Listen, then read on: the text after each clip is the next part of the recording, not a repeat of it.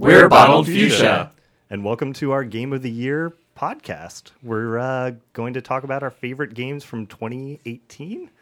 That's the year we're in, right? Yep. No. That's the year the games are in. Yes. Oh, yes, right. Yeah. It will forever be in that year. We're in 2019. We aren't. Yeah. So we're going to go around and do some personal lists for our own top 10s, give some awards. And then at the end of all of this, we are going to make a list as a group and put it in order, and everyone's going to want to murder each other. Hasn't ended our friendship yet. No, not yet. Maybe next year. Yeah, maybe next year. So with that, let's go. Nanners, why don't you give us your awards and top games of 2018? All right. I'm going to start off with my categories. So most feels I want to give to Return of the Obra Dinn. The music in that game and the way they set up scenes and the actual voice acting that was done, I thought was really effective for conveying the emotion. Some of the beats in that game were just really good. I guess we don't need to spoil it right now, but it goes from like a very slow, quiet scene to the world ending, basically, and like it's really intense. It actually gave me goosebumps, so just want to shout that out. So I don't know if anyone else will talk about that game. Biggest disappointment, a few other people have mentioned it, but Sea of Thieves. That game does what it does so well, and the fact that there's just not enough of it to go around is just sad. Funniest, there's a game called Chuchel, and that game is just, I don't know, funny. I was chuckling a lot while playing that game. Yeah. It's just silly and cute and fun. It is it's kind of hard to describe what that is. You're like this little funny animated character who's just wild and crazy. Like I know that I feel like those adjectives kind of get overused, but like the humor in that is very random and just like wild and wacky things, and like, but it's super cute, and it seems like it didn't really get a whole lot of attention that it should have. Like, had I heard about it before reading a lot of other sources Game of the Year things, it definitely probably would have been on my list, but as it were, it's just sort of, oh man, like this came out and... Yeah, it was totally under my radar too, until I forget if you spotted it or if I did, and immediately it was just like, oh, that looks like something we should play. Yeah, somebody described it as being Loco Roco-esque, and Loco Roco's somewhere in my list of all-time favorite games. I was like, holy crap, like how did this exist? So yeah. It's very good. Everyone should go play it. It's relatively short and it's just fun. Prettiest game, God of War. That game uses color, I think, better than a lot of other games do, because it is like a bleak and frozen wasteland. So when you come across like one of the murals in the game and it uses a whole lot of color, it really stands out more than if it were a bright and colorful world and this were just another piece of it. I think a lot of the design in that game is just really awesome too, as far as the way the axe looks, especially as it gets upgraded. That game's just very pretty. So most addicting is actually kind of a weird one for me. It's Far Cry 5, which is a game I hadn't even intended on buying. And I'm actually just starting a New Game Plus run through of that game. And Brady and I played most of that game co-op. Yeah. And then we also played a whole bunch of the like side DLC integrated workshop content. So that game is very, very fun, and I should play less of it so I could play other things, but I didn't. Best early access. So we've been playing a lot of Deep Rock Galactic lately. That game's really fun. I cannot wait to see where that goes, because it could use a little bit more in there, but I'm still really enjoying it, even after all the hours we've spent in it. The one that got away, Hitman 2. I really love the Hitman franchise. As far as gameplay goes, I think the story is kind of dumb at times, depending on which, telling of the story it happens to be. But you can't beat those games these days for that style of gameplay of like a mix of stealth and then when stuff goes wrong, because it will, because I'm not that good at stealth. You can get away with just shooting everything and like running out the door. But I'm really sad I never got to Hitman 2 this year. And the flamingos. Yeah, I need to get that game just so I can see the flamingo exit, because that's amazing sounding. Of course, I'd rebuy that. So there is an enhanced, updated, slightly version of System Shock. This isn't like the complete remake that's hopefully going to come out next year. This is just like an HD version of the original, so everything is upscaled and looks exactly how I remember pretty much, which is kind of wild considering how old that game is. But I'm probably halfway through a run through of that, and I look forward to finishing that when I can find the time. Shame, as everyone at this table can attest to, we talk a lot about PUBG. We've played a lot of PUBG, and I had to cut the cord this year and actually uninstall it from my PC to keep myself from playing it, because we were in a cycle. We were in a cycle this year of like, I'd come home from work, we'd make dinner, and then like there were usually at least 3 other people looking to play PUBG, so we'd just get a game going. And we'd play till like midnight, and I'd keep saying like, okay, I can do like one more game, and then we do really well, and I'd be like, all right, we got to do one more because we'll chicken dinner. Or we do really bad, I'd be like, okay, well that one doesn't count. So just to be able to get to other games this year, I had to stop myself. I 98%ed near, so there's only so much you can do there. PUBG got real gross this year. It did, which is another reason why I was okay letting it go. I don't know. I take issue with being the shame, just because I feel like it's the exact opposite for me. Like, I have no shame. I still fucking love that game. Like, it's still, if people were like, hey, you want to play? And I'd be like, fuck yes. Oh yeah, absolutely. Still. And I should say, I'm not using shame in the traditional sense. It's not a bad game. Despite what some people at this table will say, it's not a bad game. It's just that we describe this category a lot of times as no one should play, or no one should know I played this as much as I do, because I easily put 100 hours, if not more, into PUBG this year. And like, I'm the person that likes to play every single game there is, and you can't really have a game that you play for 100 hours every single fucking year and also play every video game there is. Like, it doesn't work. Something had to give, and I had to stop myself. So that is why I got that award. Makes it's a sense. complicated one. That beat though, Tetris Effect. I'll talk about that game later. That game's great. Best multitasking game is Destiny 2. Not Warframe for once, because I've started to get into. Well, I'll just talk about. Jump around a little bit and talk about now. Best ongoing game I gave to Warframe. I'm kind of at the high end of Warframe now, like the end game stuff where I need to actually be able to concentrate. So what I used to do is I'd toss on like a Netflix movie, and then I'd be playing Warframe at the same time, and kind of half paying attention to both. I actually need to think about what I'm doing now, or I will get my ass handed to me. So Destiny actually became a multitasking game, because up until last week I didn't have Forsaken, so I was kind of capped. So I was just playing that every once in a while, just to like wander around those worlds and like mess around with stuff. So Future's Bright, I put Wadham on there again because god damn it, it'll come out someday and like it's gonna be great, guys, trust me. But until that day happens, it'll be on my list for that. Finally, the I'm sorry I fucked up, whatever we're gonna call this, the I should have played this last year. I didn't put anything in there. Next year I will probably end up putting something in there, but yeah, maybe we'll see. Right now I'm kind of at a point where I have pretty much played everything, and I was like, okay, like I see what they did there, but I've been trying to make a concerted effort that if John especially says to me like, you should really play this game, Nanners, so that I put some hours into it. Metal Gear. Yeah, exactly. Which after that incident, I've been trying to do better. So getting into my top 10 list, I'll probably cut out all that stuff about blood. Let's see for all the podcast listeners if you know what I'm talking about still. So at number 10, I have the Red Strings Club. This was a game that Conman had originally recommended to me and said like, hey, you should probably check this out. You like cyberpunk stuff, right?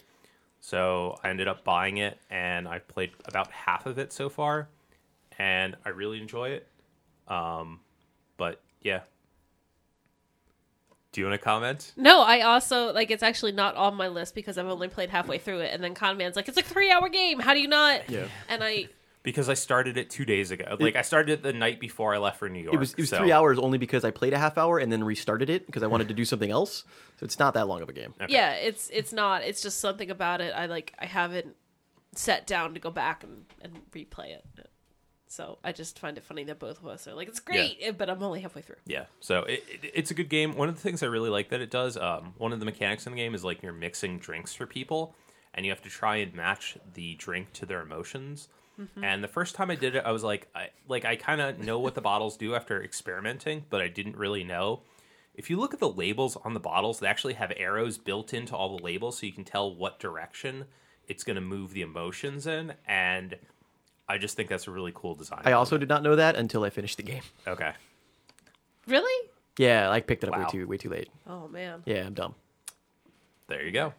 Subtle design choices. Yeah, it was neat how it's not necessarily like a mechanic. They never explain that or anything. It's just sort of you notice like, oh, like there's a triangle kind of like pointing this way. Yep. And like, oh, that translates to movement In this like, within direction the little mini game with the mixing drinks. Yeah, trying to like match up to their emotion, which is like a grid system sort of. I noticed it on one of them, and then I kind of figured like, well, if they have it on one, they probably have it on the other three. I just need to look closely. So that's a cool game though. I recommend that. It's worth your time. At number 9, I have the game that no one else is going to talk about, so this will be the only time. Shooty Fruity. It is a game where you're working at a grocery store.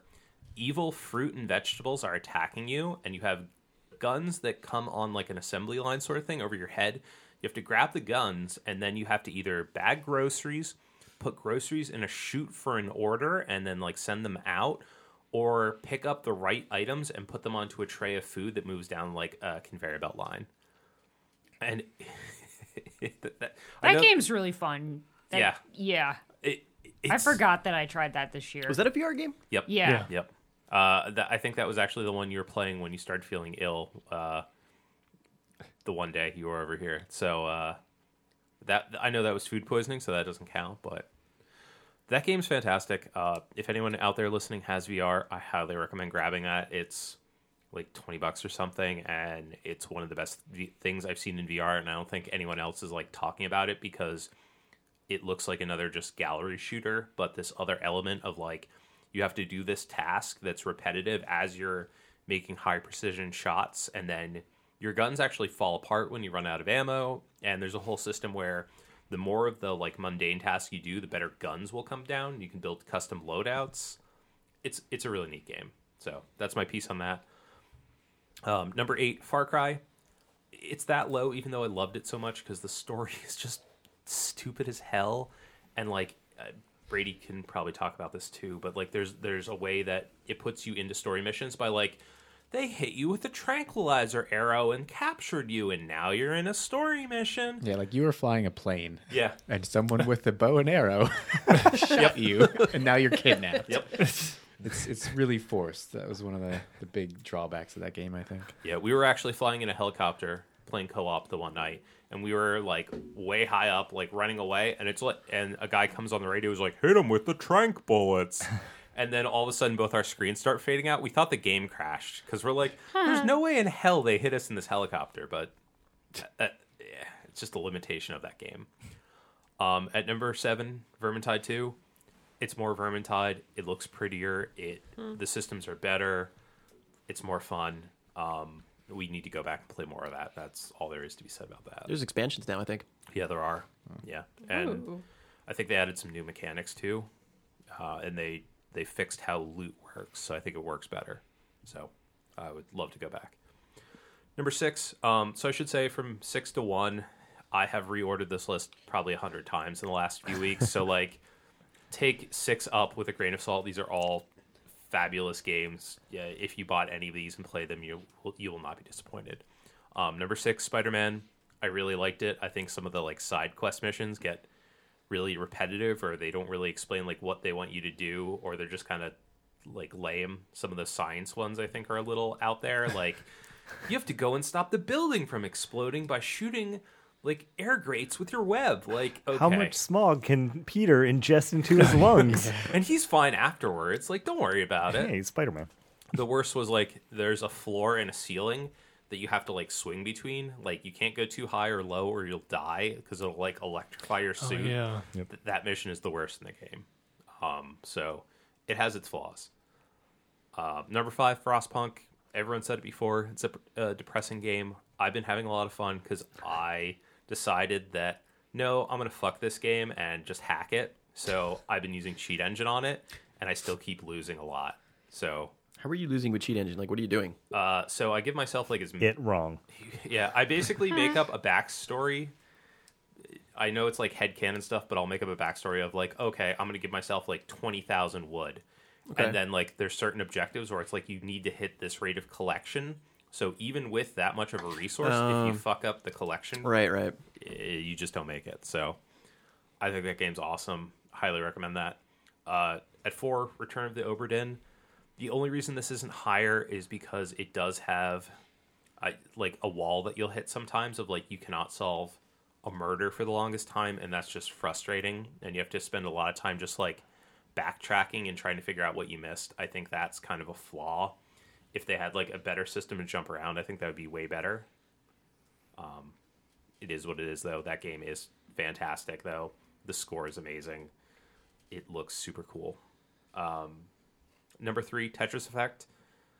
That game's great. Like, they made a great Tetris. I know Tetris is a great game just by itself, but the presentation on that thing is amazing. I look forward to that coming to Steam VR in theory someday, so that I can experience it there. I don't know that that's going to happen, but you can keep Yeah. hoping. Yeah, we'll see. If not, it's fine. You know, How's non-VR. Luminous in VR? Yeah, exactly. So that's why I'm hopeful, but we'll see. You're going to end up with a PSVR. Yeah, I really don't want one though. I know. You're going to end up with one, though. Maybe I'll borrow one. I don't want to buy one. Anyway, that's beside the point. Great game. Go play it. Number 2, Dead Cells. Everyone else has already talked about it. I'm sure Brady's going to at least touch on it probably. It might be somewhere on my Brady list. touches a lot of things. Oh yeah. Oh, yeah. That game's great. I'm horrible at Dead Cells. I still can't get past the boss on the bridge because I got fairly far on PC and then restarted by playing it on Switch. And now I'm back up almost to the point where I was on PC, but not quite. So I just need to put more time into it. It's worth the investment. Yeah. It's just fantastic. Also, like I said, I think they patched it, and I feel like it's easier. Maybe I'm wrong, but they may have rebalanced some things. Maybe just got better suddenly. Yep. Well, Fatherhood All I had did to this do, you. all I had to do was put it down for 3 months, and then the run was waiting. Yeah. yeah. So I did the same thing. Like John said, he beat it, and I was like, oh, I gotta go back and beat it now. And I was in the middle of a run, apparently, like on the last level, and hadn't played for at least a few months, and I beat it on that run. Like I assume they balanced some stuff or changed some things. Like I didn't even have a good Or we're just that loadout. good. Yeah. Are you both playing on PC? Yes. Yeah. Okay. I playing played a on... little of the Switch version. Okay. Yeah, I don't know. I felt like I was doing a lot better on PC than Switch. I don't know if I feel like it has slowdown or something maybe, but There is slowdown on the Switch. is there? Yep. Maybe that's it. But maybe I'm just bad. We'll see. Then my screen turned off. And you forgot your number 1 game of the year? Like, What game what's didn't that? I say He yet? did say he mixed it around. Yeah. Yeah. My number 1 game is God That's of War. weird that you said Doom. That's so weird. Didn't come out this year. Yeah. Huh. The game that I was totally wrong about just says Doom written here over and over. It says Doom only on Switch though. If I'm on a train, okay. So my number 1 game of the year is God of War. I'm shocked by that. I did not think I was actually going to like that game going into it because I really didn't care for any of the old God of Wars. But I don't know, the mix of like it feels somewhere between like a Bloodborne or a Dark Souls and a Witcher, and that's apparently a real sweet spot. So I've played a lot of that game. I've still not beaten it because I've been switching back and forth between story and side stuff to try and do everything, but not just abandon the story for once, because the story actually seems interesting in this one. So yeah, I again recommend go play that. And that's it. All right. Thanks, Dan. Mm-hmm.